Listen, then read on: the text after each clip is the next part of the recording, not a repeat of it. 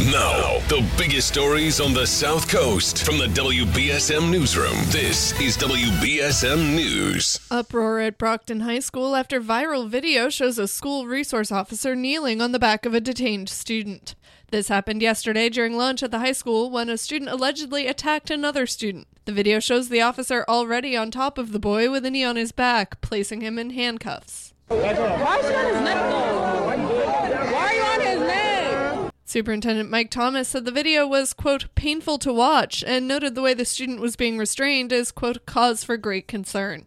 The officer has since been placed on paid leave. The boy was charged with assault and battery. Police are investigating after a man was found dead in a Wareham motel room early yesterday morning. The Plymouth County District Attorney's Office said 31-year-old Edward Purdy was found dead after a person conducted a well-being check at room 7 at the Village Motel on Wednesday. He had been living at the Cranberry Highway Motel, according to the office. He was pronounced dead on scene. It's unclear if foul play is suspected. The DA's office said police have interviewed witnesses in the investigation, which is ongoing.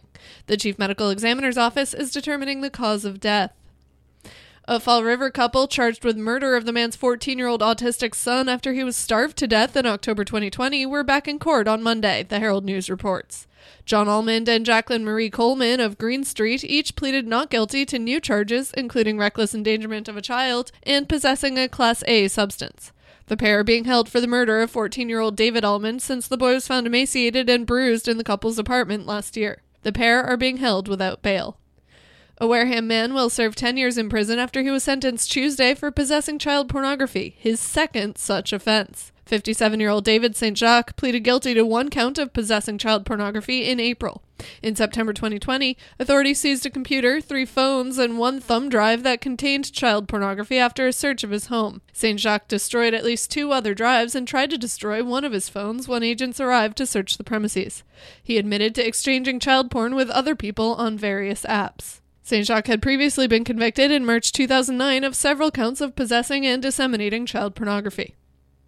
State police arrested a Brockton man on Monday night after troopers pulled over a pickup truck with defective brake lights. But they said the front seat passenger gave them false information and had a stolen gun.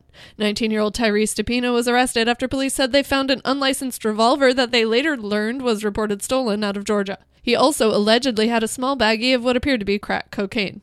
DePino was arrested and is charged on multiple firearms and ammunitions offenses, as well as possession of a Class B substance and receiving stolen property. A U.S. appeals court has reinstated a ban on lobster harvesting in hundreds of miles of productive fishing waters off the Maine coast to try to protect rare whales. The Maine Lobstering Union had won emergency relief to stop the closure of lobstering grounds. Federal regulators had ruled the closure was needed to help protect endangered North Atlantic right whales from extinction. But the First U.S. Circuit Court of Appeals ruled Tuesday that the closure is back because removing it prevents the government from performing its task of protecting the whales from death by entanglement in gear. In sports, it'll be a rematch of Super Bowl 51 on Thursday Night Football as the Patriots visit the Atlanta Falcons tonight. And the Celtics return to Boston tomorrow night to take on the LA Lakers after falling to the Hawks in Atlanta.